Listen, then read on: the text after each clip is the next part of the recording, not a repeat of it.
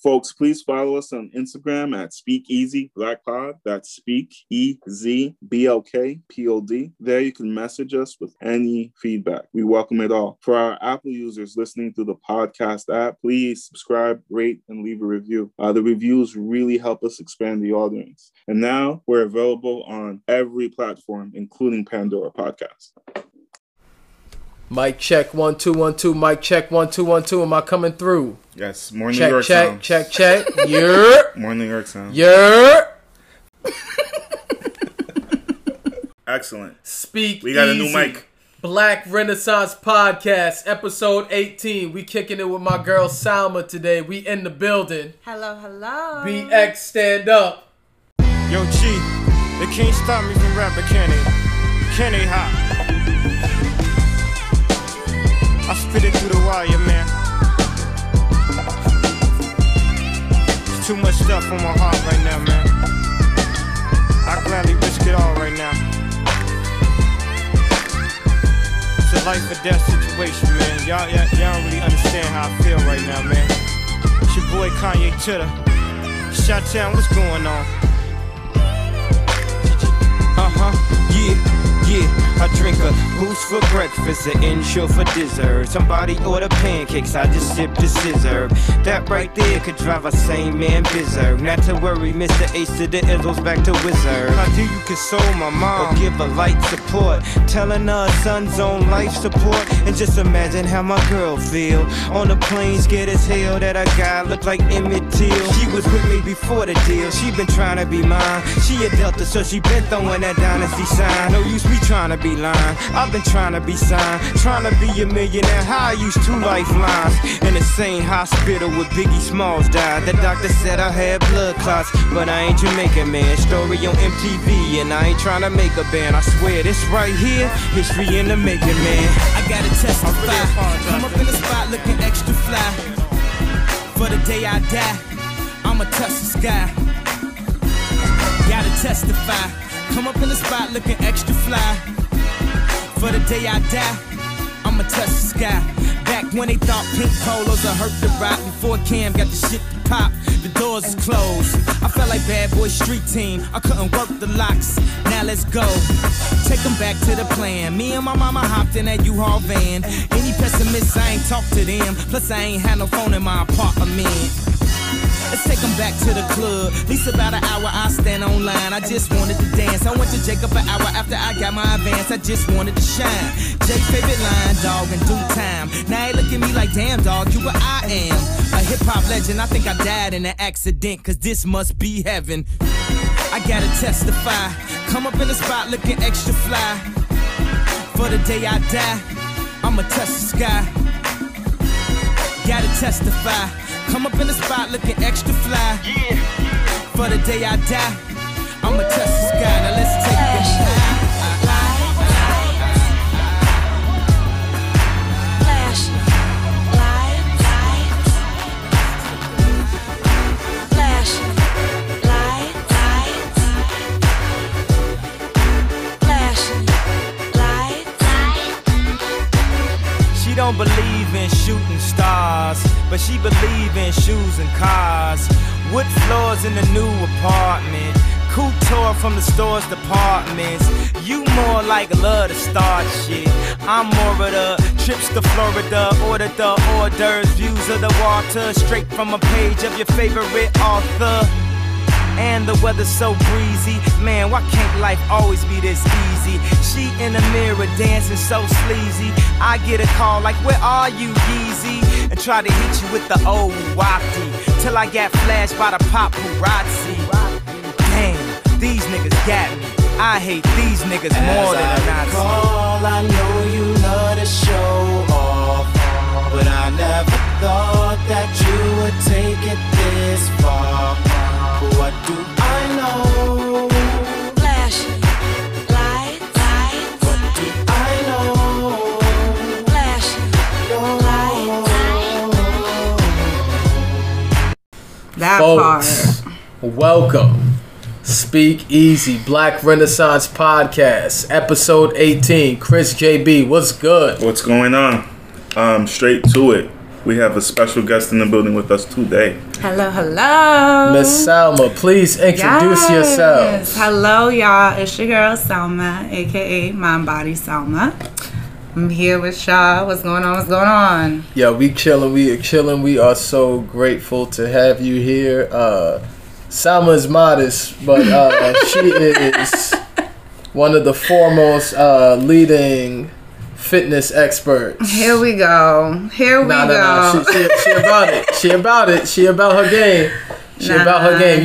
You trying to get your mind and body right. She's definitely the person. We should to follow. remind her about what Speak Easy is. Oh yeah, Speak Easy. Speak Easy, Black Renaissance podcast, where we believe in centralizing Black people, Black voice, Black interest, where we say whatever the hell we want on our own terms.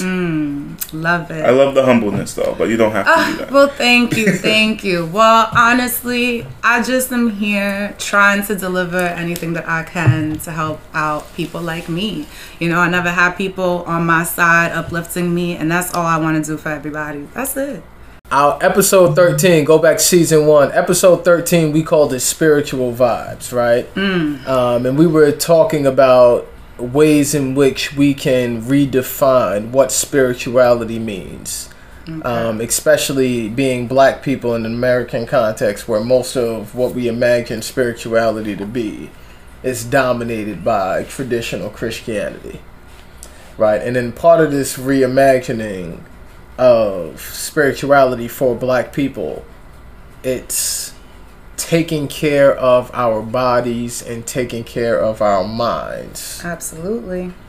Often it's an underrated component of that. Often a forgotten component. Both. Of what it means to be spiritual. Right? And frankly, it feels like our people are suffering unnecessarily because we neglect those, what I think to be spiritual priorities. Right? Yes. So we definitely want to welcome you into this space and welcome your expertise in.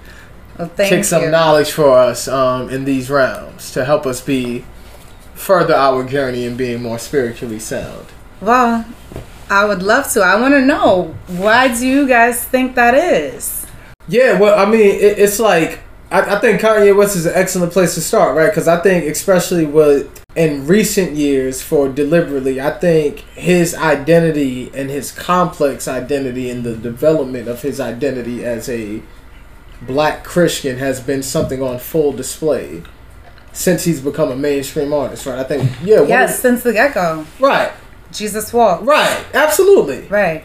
Absolutely. One of his biggest songs early on in his career, like, very successful track, right? Jesus Walks. And I think he continued to further develop those type of Christian themes throughout his musical catalog, right? In recent years, though, it's like going out of his way to start and found a church. There's a certain aspect of how Kanye West approaches Christianity that often reflects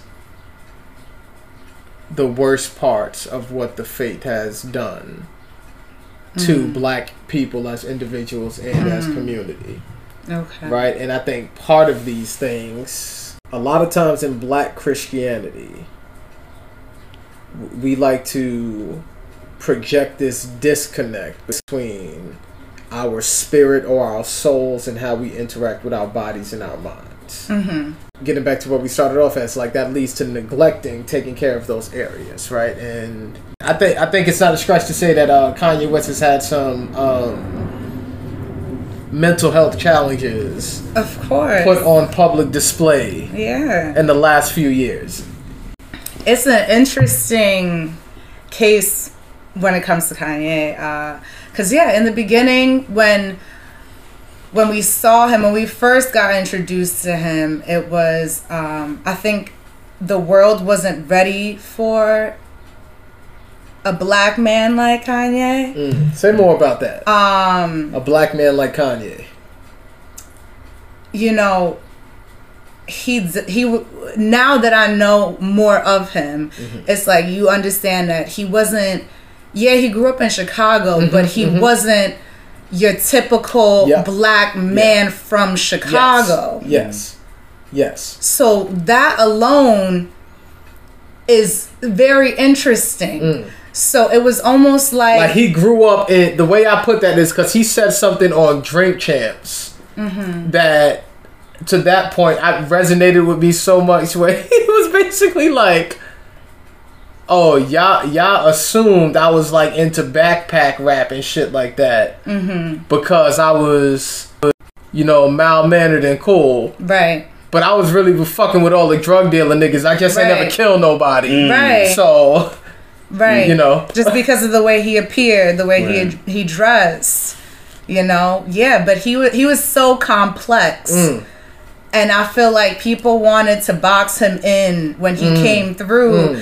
And I really feel like no one had ever seen or heard of anybody like Kanye. And that's very difficult. And when you are someone who is so complex and people cannot box you in or figure you out, and they just project whatever they want on you or try to put anything that they feel like you're supposed to do on you, it really messes you up.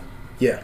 And in that kind of place that he is set in, where he works everything from beginning to end, like, you know, it's not even, I hate to say it, but it's like, it's almost like I saw it coming. Yeah. You know? Wow. It was bound to happen. Okay. How could it not happen? Yeah. Especially to somebody like Kanye. Yeah.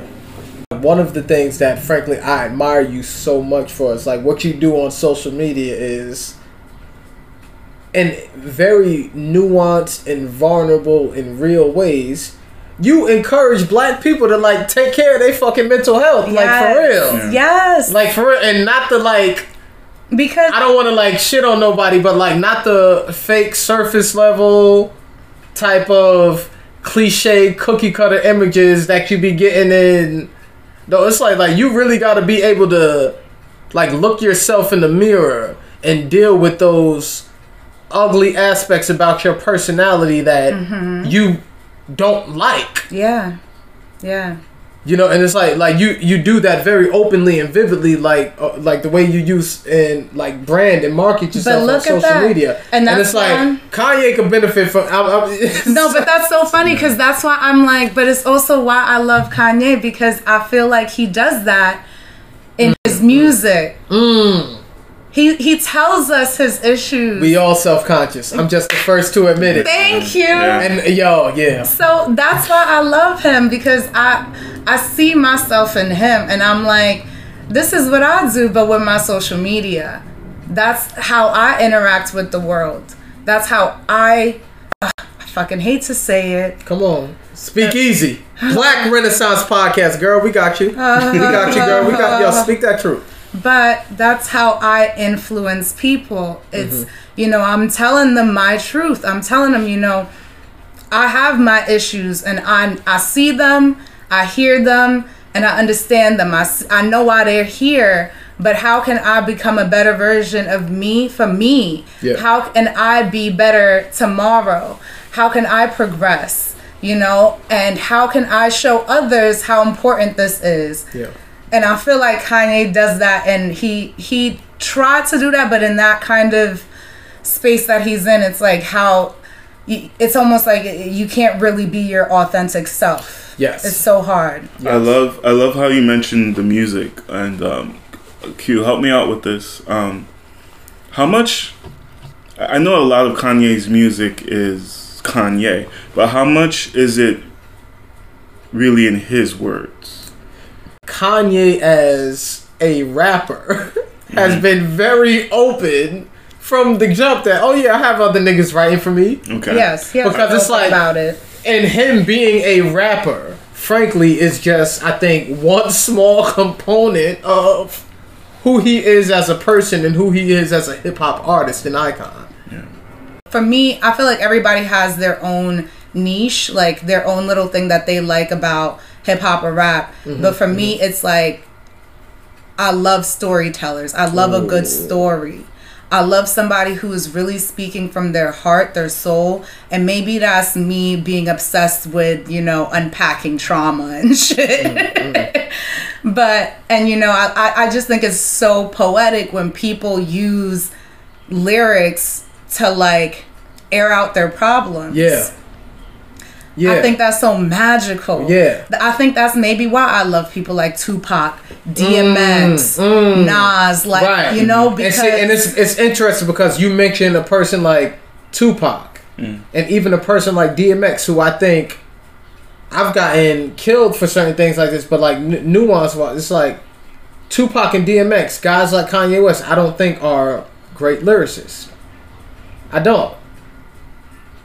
Their music resonates with me, both of them, and Kanye's as well, because like you said, it's like they're musical poets to a degree. It's like they are genius in like making really deep, intimate feelings. Mm-hmm. Some of those feelings that it's like it's a massive component in being able to like have that upkeep of your mental health. Like some of those feelings that you may not necessarily want to confront. They put it into words over tracks. Yeah. And give us a medium to communicate with it. It's like, I think that's the... And they don't necessarily have to be... And it's wild because, like, Nas is a guy that does all of this, right? Mm-hmm. But it's... Like, they don't have to be, like, technically with their word breakdown and diction of syllables. Yeah. But as genius as a Nas, right? Yeah. But I guess the only difference with that, with Kanye and DMX and Pac would be is that DMX and Pac were saying it in their own words, whereas Kanye has some assistance. Sure, but even when Kanye has assistance, even when Kanye has assistance, though, this is a collaboration. Right. It's still this is my world. This is what's happening. Yep. Help me out because they're not making the music behind the words the way Kanye is. Mm-hmm. Yeah, and they're not creating the tapestry of how the songs fit together. Mm-hmm. As you're collaborating, you audio have to branch painting out something the way Kanye is, right? Yeah. And there's literally an art to that science that he might be the best at ever. Mm-hmm. Producer. The production. No. Because it's more than just the production. Because I feel like in hip hop, a lot of times, especially those of us from the boom bap era, because like I love boom bap, like that's my shit. It's just like. A lot of people talk about how like the trajectory and the culture of which you fall in love with the genre is where you like that's your epicenter. So yeah, like gotcha. That's true. Yeah. Like this is a Renaissance podcast because I fell in love with boom bap rap in the Bronx. I'm sorry. Listen, it started here. It started here. That's right. So it's gotta give you something. That's right. We got something, right? You know? And it's like in that, right? It's beyond just the music production, which is oftentimes how we talk about what it means to be a producer. Mm-hmm. He's doing more than he's probably like his best, I guess, tangible skill in traditional hip hop is being a producer. For sure. Yeah. Absolutely. But it's fucking bigger than that beat. It's like, look, especially those first three albums, and maybe this for me, because like, I feel like those first three were the most that was closest to traditional boom bap before 808s and Heartbreaks, where he basically created a whole other genre of hip hop, right? Yeah. But those first three was more boom bap sonically, right? But he was fucking, like that shit, all of those things are like, fucking... like displays in a museum almost. Yes. Yeah. Well, there's what it is. Maybe Kanye is the best example of someone that deserves to have his own, because he no one really has done it like him. No one has. Yeah. No one has. I mean, he was a producer who then just like was like, you know what, I like this rap shit, let me try it out, you know? No, but honestly, he was a producer and he knew he was fantastic at that and he wanted to rap. It's like on the College Dropout, he was talking about when he first walked in the room, they was thinking like, okay, these beats are fucking fire. And even if the raps ain't all that, at least we can just put Cameron on them. Right. Yo, there's interviews of Kanye where he's literally saying like, you know, I'm not a great rapper yet. I'm working, like, I'm gonna be a great rapper. Right. I'm not there yet. Right. But I know my beats is fire, and I'm getting it, and I'm around these great ass rappers, right, like, and I'm like learning. this nigga I'm was seeing literally this shit. around like shit. It's like I'm making beats you're making for beats for Jay-Z. fucking the greatest rapper of all time. I'm making beats and I know for Jay-Z, Cameron definitely got killed by Kiss, but Cameron and it's like New York. It's like I think Cameron is pretty low on the tier of New York MCs. Right. And he's still one of the fucking greatest rappers of all time. New York so exactly. We love Cameron. Right. And exactly. It's like our lower tier niggas are better than all your niggas. Right. We go crazy for Cam. So it's like Kanye is making beats for them. Mm-hmm. And it's like that's his tangible skill. Production that got him in the door. Mm-hmm. But like realistically wise, and it's like I think why I resonated with Kanye's music so much, right? We was talking about this a little bit on camera about how it's like almost a insecurity of mine of like, or something that I like think consciously about of like trying not to be intellectually intimidated to people, right? Because it's like that can fracture relationships in ways that sometimes could be beyond repair, right? It's like oftentimes that's my tangible skill that gets me in certain doors. Right. But like realistically, it's like I fuck with Kanye's music, especially those first 3 hours, because like the way I see myself is like I feel like I'm more of an artist that's piecing shit together, like trying to build a tapestry. Right. You know, for like really what it means to be black in America. It's funny that you said that when you were saying that, and now that we're talking about Kanye, but when you were saying how, you know, sometimes you don't want to, you know, seem like pretentious. Yeah. But it's like, I feel like Kanye almost felt like that a lot of times, you know, like I was saying, Kanye was not your typical black man growing up in Chicago. Oh, 100%. He had a mother who was a teacher, which I think is one of the greatest things that a child can have. A great teacher as a parent. Praise God. Wow. Praise God. Wow. Thank God for teachers. Thank God for great teachers. Let me put an emphasis on that, because I've had teachers, we've all had teachers, but thank God for great teachers. And you could tell that his mother was a phenomenal teacher. The fact that he had his mother, I feel like really shaped him, shaped his whole mental health, and like it's something that I admire the most about Kanye, and I understand how Kanye is as a person now after seeing the documentary and learning so much more about him, because I really feel like having a mother who, or just having a person in your life that is really pushing you in a positive way and allowing you to be your vulnerable self and is applauding you and what you want to do, really boosts your mental health in so many ways and really shapes you into becoming an amazing adult and human who is just really pushing yourself to be the best self you could 100%. 100%.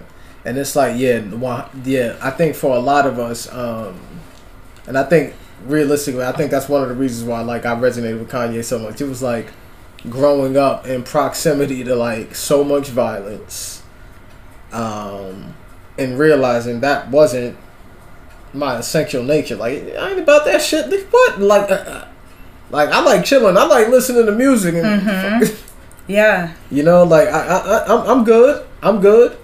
And frankly, having the mother that cultivated those aspects in me and like made space for me to explore those ideas. It's like, yo, rest in peace, Donda, for real. And it's a lot of us like black boys growing up in these type of environments.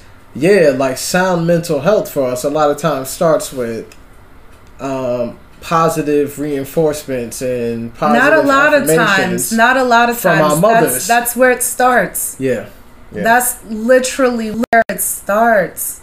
So one of the things that we've been transparent about in recent episodes is most of our listenership is black women, particularly from the ages of 23 through 35, right? And Salma, like, just frankly, it's I think you are a excellent example and role model and an epitome of help for Black women. Thank you. And for those of us that don't identify as Black women, it's like, if you can't look towards Black women as your model and examples for sound health, I think that says more about you than it does about these Black women health leaders. But that's a whole nother episode. So if you're comfortable, Salma, can you speak to us a little bit about, because I think it's a fascinating journey, like your physical health or your journey, and how that also led to prioritizing sound mental health as well. Absolutely. I want to go real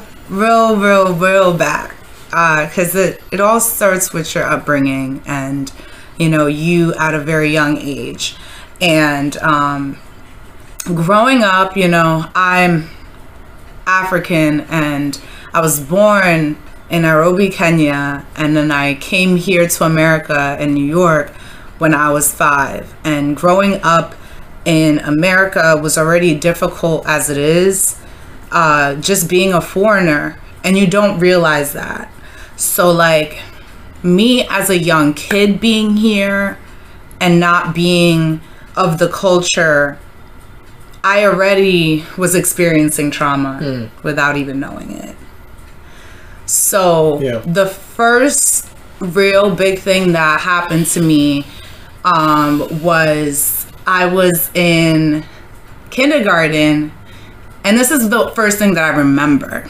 And my mom was dropping me off. I was going to school in Westchester, New Rochelle, and my mom was dropping me off at my first day in kindergarten, and she was speaking to me in our native language, Swahili. And all the kids started looking over and were like, what are they speaking? You know, and maybe that was all in my head. Maybe they weren't even looking. Maybe they didn't even care. I mean, we were all like 4 or 5 years old. But to me, I instantly saw nobody else was speaking the same language. I instantly noticed that. And I turned to my mother, and my other sister was there, Sharon, and they'll never let me live. They all remember this. And they were like, I turned over to my mom and I said, don't speak like that around these people. And after that, my mom instantly switched to English. After that, my mom was just like, that's totally fine. I will speak to you guys in English, and that is that. And, you know, I didn't realize that that was me already feeling out of place, already feeling like an outsider, already trying to mask who I am, already trying to become somebody else just to fit in. I had no idea, because how would you know when you're a 5-year-old? So, you know, it's interesting the way that I grew up just here in America, going through the motions of always feeling like an outsider, never fitting in. I traveled a lot and like moved from place to place because of my father's job.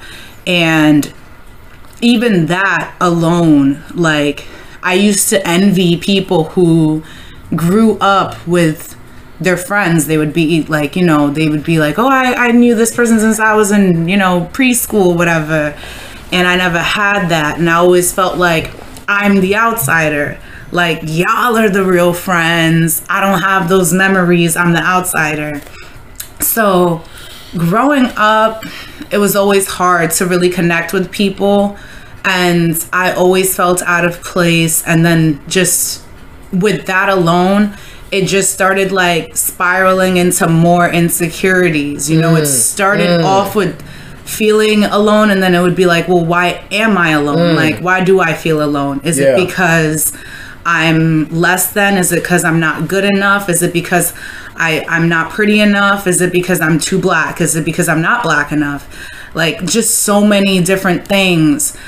And then, you know, then that spiraled into, you know, resulting to staying home more and excluding myself from things and feeling like I don't belong. And then, you know, I don't know, just I honestly turned to food. I was like, this is the only thing that brings me peace and joy. I want to be by myself and just treat myself. Like, oh, I did this right. Like, you know, when I was going to school, I was like, oh, you did well on this test. Go out and celebrate. Oh, yeah. Drink up, eat up, do whatever you want. That's facts. And I thought that was like, that was taking care of myself, treating yourself.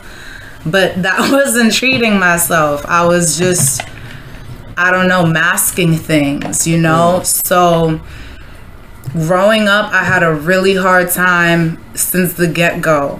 Like, I remember being in 5th grade and like being, literally weighing like 90 pounds, being a thin girl, but being overdeveloped, or more developed, I should say, not overly, but being more developed than other girls my age, and feeling like I was fat because I didn't look like them. My God. That was like a thing of me, like, just like I was a kid. I was like, I don't fit in. I don't belong. Like, I'm different. I don't want to look different. Yeah. I want to look like all the other girls. Why don't I look like all the other girls? Yeah. So then I started hating myself. Then I had a lot of older men, my God, hitting on me, and I'm in 6th grade. They're like, yo, that's I can't walk down the street without having older men hit on, and it's like, I don't want that. So then it's like, then you just start looking at yourself, and then I had like stretch marks on my thighs, and I was like, oh, well, what is this about? Is it because I'm fat? Because then you know, people say things to you, like, and then you just feel like you're fat. So then I did turn to food, and I was like, this is the only thing that is making me feel better. Yeah. And, you know, growing up Black, growing up African, all we do is eat. All we do is eat. And, you know, no one around me thought anything bad about it. Nobody stopped me from it or anything. I had like, and then when it was like, when it came down to like, it was too late. Like, once I was like overweight, it was like my mom, she would be like, oh, you're fat. It was like, it was always a negative thing. It was never, nobody ever approached me in a different kind of way. I don't know. I never had like anyone uplifting me or pushing me or just taking me under their wing and kind of educating me on how things would be. It was always just looked at like, this is negative. Like, in the Black community, for women, it's like, if you're overdeveloped or you're more developed than others at a young age, they try and tell you like, you know, you shouldn't do this, like you shouldn't have male friends. That was the thing that always happened to me. I remember being in 5th grade and having a male friend who was my best friend, and oh my God, he called my house one day, and I told him, yeah, you can call me, whatever, we're friends. He called my house phone, and my mom answered, and she told me like, you're not allowed to have friends who are boys. And now, as an adult, I understand why she was in fear. Yeah, absolutely. And it's a trauma thing. My mom had her first child when she was 16, where I felt like I couldn't be myself. I wasn't happy with myself. It was like everything about me was wrong. Yeah. You know, I just wanted to blend in. I was like, why is it so hard to just be myself? Why is it so hard to be a 13-year-old girl? Yeah. I can't have a guy friend. Like, okay, I can't wear shorts. Oh my God, it would be summertime. Once again, I'm so thin, like literally 6th grade. I was 110 pounds, 5'5", like, and I used to wear pants every day to school, every single day. In the summertime, 90 degrees, no matter what, because I was like, either I don't want to be called fat in school because I have thicker thighs than all of the other girls, or a bigger butt than all the other girls, so the girls want to call me fat, or the boys want to call me fat, or talk about how big my butt is, which was very, like, it wasn't cool back then. Or I go home, I have to walk home, and I have these old men fucking creep ass niggas, like, looking at little girls like you trying to... So I'm going to wear sweatpants in 90-degree weather and walk home. Yeah. And then, like, what does that do for you? So, yeah, I turned to food a lot. And it caught up to me. Like, when I was younger, it didn't really do much. But then when I got to college, like, I started gaining a lot of weight. And I was so insecure. And, oh, my God, Q, when you met me, it's so funny. I was so low when you met me. Like, I was at my lowest of low. I was so lost that I was just like, I'm going to pack up everything and I'm just going to move to Pleasantville. Like, what the fuck is Pleasantville, New York? Trash. We can talk about trash Pleasantville. Right, but like, I hated my life so much that I was like, I'd rather be in Pleasantville, New York than anywhere else. I hated myself. I didn't know where I was going. I was in school for something that I didn't care about. And I was just so lost. And it's funny because the way that I found out that I was really big was because I went and I stayed in Pleasantville for a full year. And I came back home and my mom dead ass was just like, you're fat. And I was like, what the heck? Damn, Mom. And I was just like, okay. Like, I didn't think anything of it, whatever. I was just like, that's rude. Like, I know I gained some weight, but okay. But it wasn't until I went to my physical, to my doctor, and I got weighed, and I was almost 200 pounds. And I was just like, damn, how did this happen? Like, a year ago, I was like 150 pounds. So that was crazy. And then it all sank in. And then I just realized, like, I wasn't taking care of any part of me. Like, any part of me from beginning to end. Yeah. And I had never been taking any care of myself at any point. But that was the point when I realized I wasn't taking care of my physical health. Yeah. And I just didn't want to become, to a point where it was like I couldn't go back. I don't know. Like, I just couldn't believe it. And my doctor was just like, you are overweight. And I didn't want to go to a place where I was at a point of no return. And, I was told by my doctor that I was overweight. And it was something that I never thought that would happen to me, because I was always thin, even though, like, I was very insecure about my body. I always knew that I was thin. And when I got overweight, it happened so fast that I didn't see it happening. So when I heard that from my doctor, I knew it was real.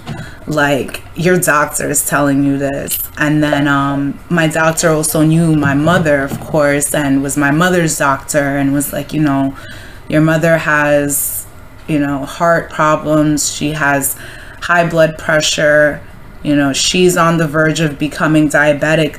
That's where you're going to end up. Like, you have to see the pattern that's happening. So are you going to continue this pattern, or are you going to do something about it? And I made up my mind at that point. I was like, there's no way that I'm ever going to have any type of health complications. Amen. I'm not going to let myself get to that point. I would never. Like, it was literally at that moment, I literally said, there's never going to be a day that I let myself get to that point. So yeah, after I left that day, I got on Google. Like, literally, I got on Google. I didn't know who to turn to. I didn't know who to ask. I just got on Google, and I was like, literally, I typed in how to lose weight.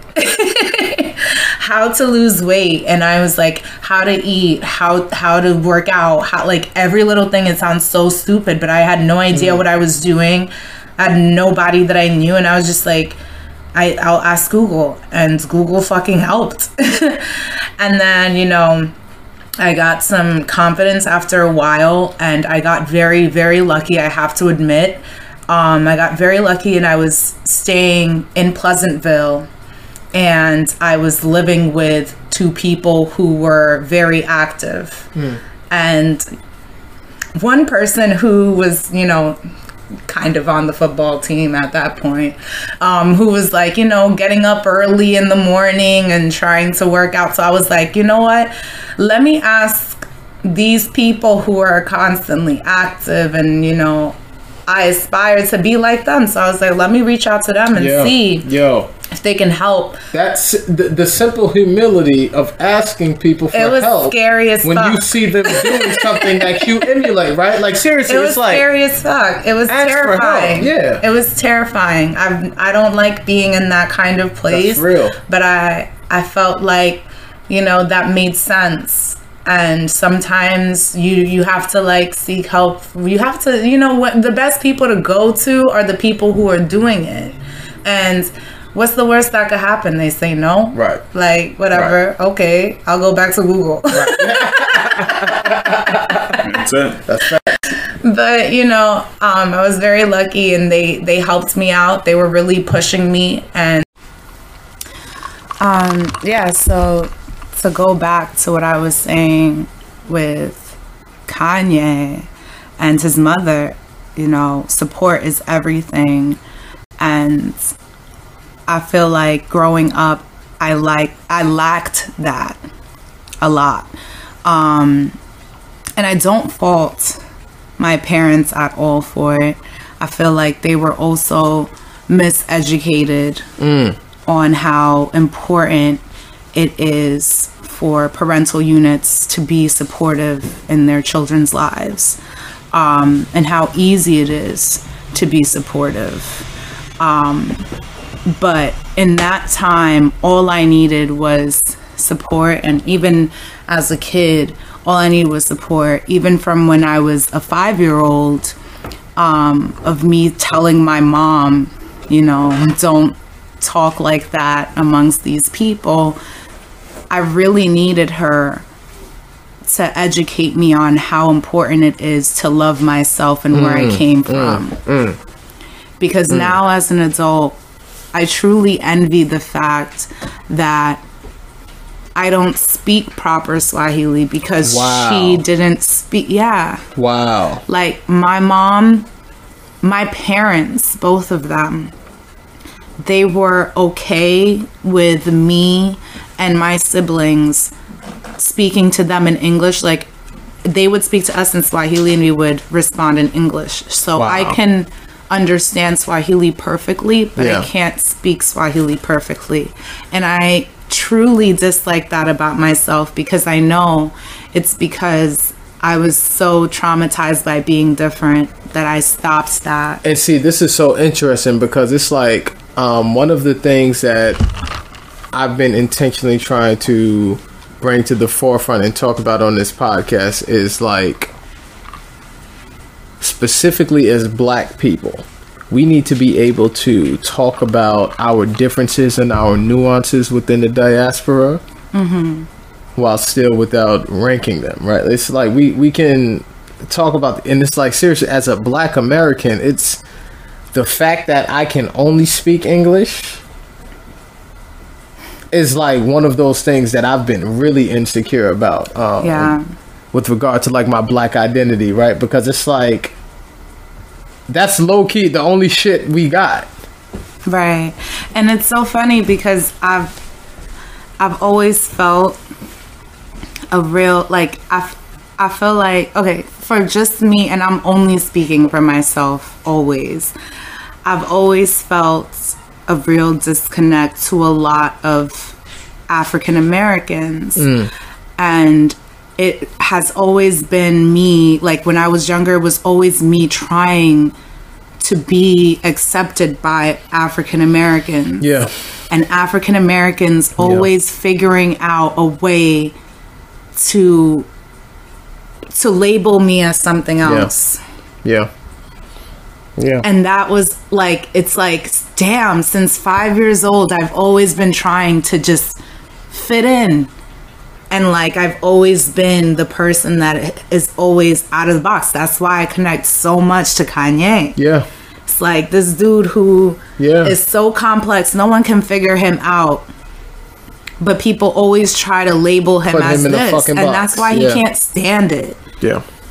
Yeah. Because it's like, yeah, y'all are making me out to be somebody else. Like, y'all have this idea of me, but y'all don't know who I am, because I haven't even been able to show you who I really am, because y'all haven't even given me the opportunity. It's like everything I put out, y'all gotta like chop it up because it's not the same shit y'all like. You know, or it's not the same thing you're doing. We didn't grow up the same. I'm very complex. There's so many layers. And seriously, and I think in a real way, I think a major component of how we're trying to talk about and think about and redefine what black religion and black spirituality is for us is intentionally carving out those spaces for black people to explore those aspects of our identity formation that the broader society does not provide for us. Because it's like, we can't be healthy without actually figuring out like who we are on our own terms. Right. Like you're not going to be healthy mentally. You're probably not going to be healthy physically, and ultimately, it's like that's spiritually detrimental. Like you can't be someone that you're not. Right. You can't. Like, it's gonna kill you. It will literally kill you, and I'm a walking proof of it, because all my life I've tried to be somebody else for other people, to make other people feel comfortable. And like, I think it was at 25, that's when I was like, oh, what the fuck am I living for? Like, something clicked in me, honestly. Thank God for therapy. Thank God for my therapist. Shout outs to Vesta. I got the best therapist. Because take care of your mental health, folks. Yo, make sure you seeing that therapist on a weekly basis. Yes. Me and my doctor, we canceled this week, but we back on not next week because it's Memorial Day. But no, we back on it in 2 weeks for sure. Yo, make sure. Yeah. Yes, because honestly, I was like, this is crazy. You can't live your life for other people. You can't try to be somebody else for somebody. Like, you can't. You only have one life. You're gonna wake up one day and just be like, oh, I did this for what? You have to do it for you. Yeah. But the only way to figure out what you want to do is by actually figuring out yourself. And that's really what I learned, is like, since day one, I've always tried to be somebody else, to fit in to what society wants me to be, or what is acceptable in society. And it was really hard for me because I was always placed in a lot of different circles. Yeah. And so that's why I was saying it'll really drive you crazy, because I was placed in, so I could fit into so many different circles that I had to be so many different types of people. Yeah. So I really lost myself. Yeah. Because I couldn't figure out which one was the real me, but none of them were. And that's something that resonates, because it's like, I feel like I've dealt with this duality in life where, frankly, more than anyone else, because of my mom, I feel like I've always had this keen sense of exactly who I am and who I want to be.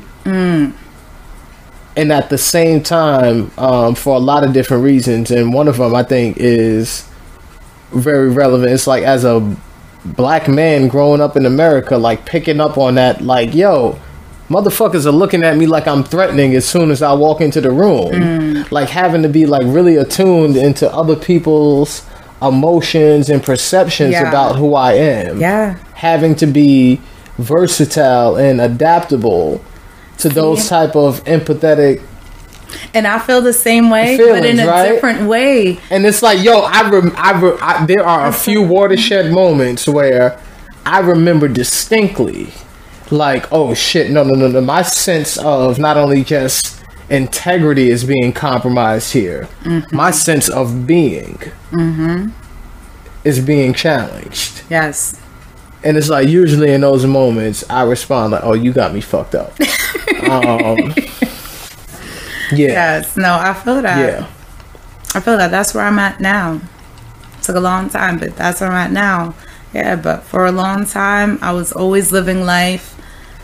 Like, when we were hanging out, it was a real insecure version of me. Oh my God.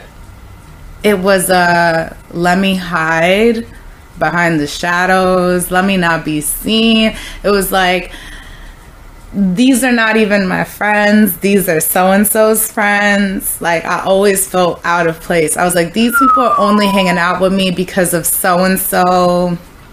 Like, always felt out of place. And like, it was really, really crazy. Like, I was just always like, what am I doing here? Nobody cares. Like, why am I here? These are not your friends. They don't care about you. Why are you here? You should leave. Like, you don't, Yeah. There would be times when I'd be invited to a place, I'd be like, why would you go? Like, nobody wants to see you there. Yeah. Yeah. You know, so it's wild how, you know, the mind works. Yeah. Yeah. But once I got my physical health going and in check, I started realizing, like, because I really thought, like, okay, let me get my physical in check and everything will come to me. Everything will be fine after that. But no, everything was not fine. And I didn't even know that until I started dating somebody who was like, you know, you're getting in your own way. He was the person that told me that. Damn, yo, that's a bold brother. Yeah, it's hard to say things like that to a woman without coming off as pretentious and yeah, no, like, sweetie, I'm not trying to read you. He's great, but yeah, he was great because I needed that. Yeah, a person like me needs somebody who, like, I always need people like that in my life, and I always lacked people like that in my life. And you know, I really was in my head a lot. And so people saw me, just like how you can't believe what I'm saying. People saw me in a different kind of way. But internally, I was completely out of place. I was all over the place and was very lost and had just really ill feelings about myself. And this dude was like, the only way we will work is if you see yourself the way that I see you. God have mercy. And it's so crazy because we didn't work, unfortunately, but we met up again. Hi. Hello, love. What's up? Yeah. We are recording. Say hi, girl. We straight. It's all good. No, but yeah, so we met up again recently, actually, and you know, it was so funny. He said something that will never leave me, and he said, it's crazy how I was the person who pushed you into therapy so that you could be a better person for yourself, but in return that pushed you away from me because you saw how oh my God, yo, and it's like that happened to me. Like, seriously, I was dating a person. I was devastated. Yo, no, and it's like, that is so interesting because it was like immediately after I got out of a long-term relationship that I ultimately thought was going to end in marriage. Yeah, we thought we were going to get married too, yeah. Yeah. I ended up dealing with someone that the positive was they pushed me in the direction of seeking therapy on a regular basis, which I'm still doing today. But at the same time, it's like, as I grew and developed, I kind of got the feeling like they were pushing me in that direction, especially because it was an older woman, of trying to be manipulative of me. And it's like, that's often a dichotomy I think black people often deal with, that I found like it's hard to speak about in certain circles, because it's like I'm skeptical, and I'm still working to get over this, even as I go to therapy once a week. Of course. It's like I'm skeptical about the way mental health and medicine in general in this country has been used to like overly stigmatize black men. And I think even in an example of like Kanye West, like, again, he spoke about this on Drink Champs in a way that is really interesting because like there's something about black men and it's toxic, and at the same time it can be very revelatory. And the line between the two are often very blurred. It's like when you around your niggas and you getting fucked up, like you can be vulnerable in ways that you may not be able to do in other settings, right? And he's talking about how yes, he struggles with his certain mental health components. And then at the same time, when he's actually being bold and vulnerable and like confronting crucial issues within relational dynamics with crucial relationships, niggas use that as an excuse. Oh, he's crazy, so we ain't got to listen to him. Yeah. And like for real, as a black man, and I think particularly like as someone that's like trying to like carve my space out to be a professional critic and philosopher of like black religion and black politics, it's like, yo, there's certain times like, you know, you can't say certain shit publicly because you know niggas is just gonna write you off as crazy.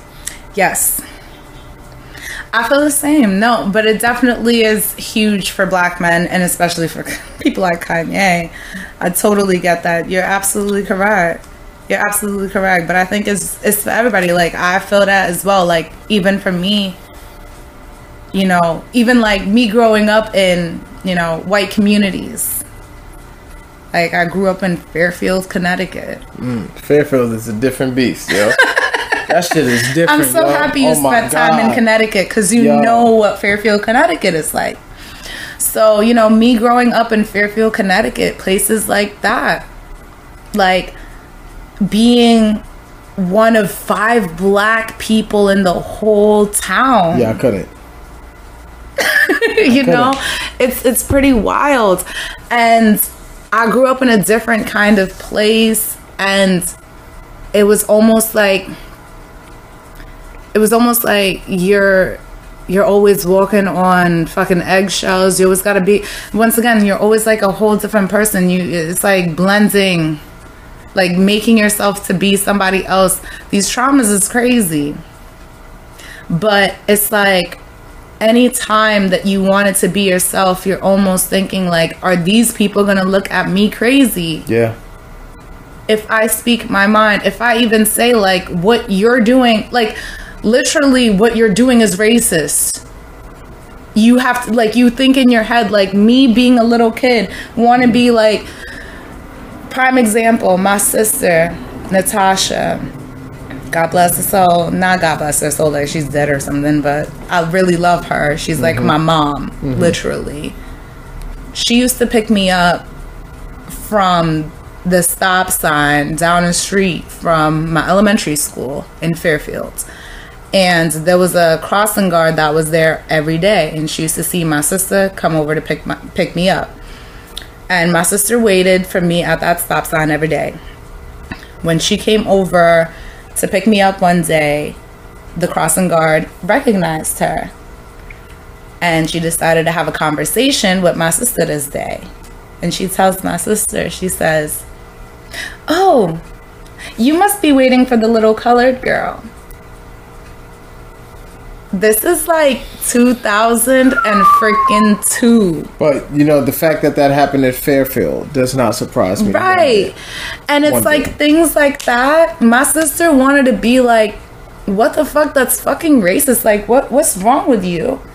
But, like, we had to, once again, internalize that shit because we don't want to be looked at as crazy. Me being a black woman, like, I work in corporate America. Yeah. I'm the only black woman working in my job. Yeah. I'm the only one. Oh, Jesus. Yeah. So I'm constantly making sure that I'm not being looked at as crazy. Yeah. Yeah. It's all over the place. So it's like, I understand why, you know, this, like, Kanye does his things. Like, that's why people, like, when they say, like, even with us, like, we joke around all the time and say, oh, we miss old Kanye, whatever. And me, myself, I always think, and I'm like, you know, I can't fault Kanye. It's almost like my parents. I understand. Yeah. I understand why he's acting the way that he's acting. Absolutely. So I'm always like, I cannot fault Kanye. Just like I cannot fault my parents for the wrongdoings, because they did the best that they could do. They were only trying, you know, like they didn't have the tools. Maybe they didn't know, you know, how to go about things, how to talk things out. Yeah. So when it comes to Kanye, I'm like, he doesn't know how to go about things. Yo, and that's what I'm saying. It's like, even if, because I got all types of problems with Kanye West. And I think particularly as a budding Afrocentric philosopher and scholar, it's like, bro, that whole slavery is a choice thing.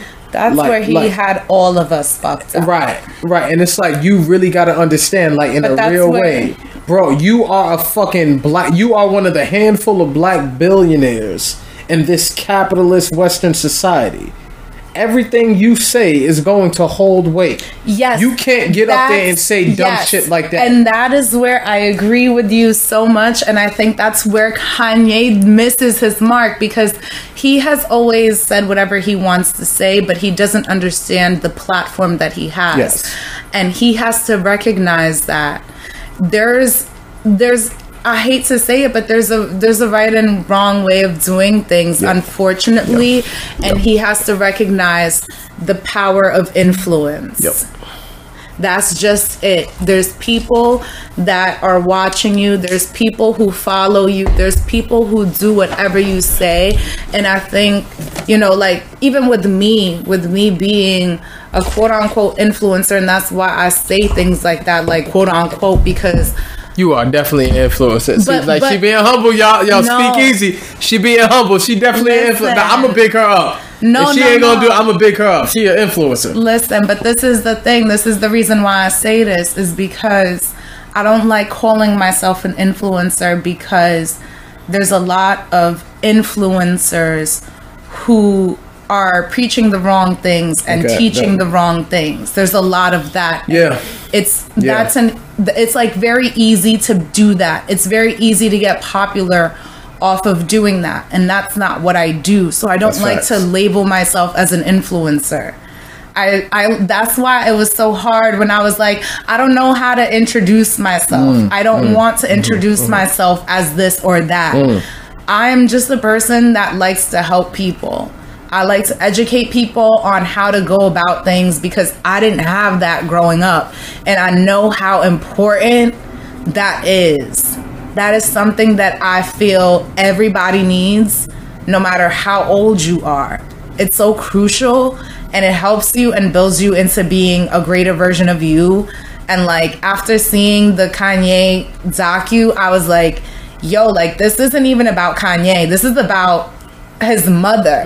This is about Gonza. Yeah. This is about how important your childhood is, how important a supporter is from day one. And that's what it really is about. You only need one person to show you that you can be everything that you want to be. Praise. The fact that he had a mother, a parental figure that wasn't telling him, you should do this, yourself, or you're not good enough, to not be who you are.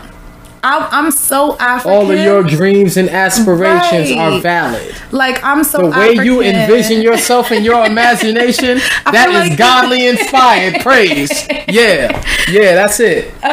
Like, for real though, like, I didn't have that, and being African, it's hard because we don't have parents like that. Like, once again, I'm speaking for myself and my experience. Right. Speak it. I did not have that kind of parental figure, and I'm noticing that that's really all it is. You know, I was a nanny for a lot of years, and, you know, this is something that I really do applaud myself on. I'm a great fucking nanny. I was a great nanny, and I loved it, and I enjoyed it, and I realized how important it is to be a supportive parental figure in a little person's life. Yeah. It really molds them and shapes them, and it makes them feel like they can do anything. And that is so important to have that on you. And that's something that he has. And I'm like, you know, he now feels like I can say whatever, but it's like, you gotta be careful because of where you are now. Right. Yeah. Comes great responsibility. Right. Exactly. And it's like, yeah, and like one of the reasons it's again, and this is something that I'm very self-conscious about, because it's like anytime anyone compliments me on this, like I literally I feel myself like getting small, like, cause like I don't know what to do. Like when people tell me, "Oh my God, how smart you are," or you know, "Oh my God, you're a genius," or "You're brilliant." I'm like, I don't even know what the hell that means, right? So it's the same thing that you're doing to me. You see, and that's the thing. I'm like, you know, calm down. Don't talk. Yeah, right. Like, I don't know what you're like. Calm down. But it is like, you know, I was saying to you earlier. I was like, you know, so many people look up to you. So many people admire you. So many people think so highly of you. And it's all facts. And like, I'm sure you could say the same to me. And it's, absolutely, you know, but it's like, it's weird to think of yourself as that. But like, you also know, like, you know, with that, you have to understand your power in that. Yep. And that's why I'm always telling you, like, you got to push that. I want more people to hear you. We need more people like you. More people need to hear you. It's so crucial, especially in our culture. So crucial for Black people to hear and see people like us, honestly. Facts. And it's hard to push us. It's hard because we're also the type of people that is like, we want to be in the background. That's facts. I don't like attention at all. I really don't like attention. Like, I fuck with a handful of people and they're like, yeah, I don't really, you know.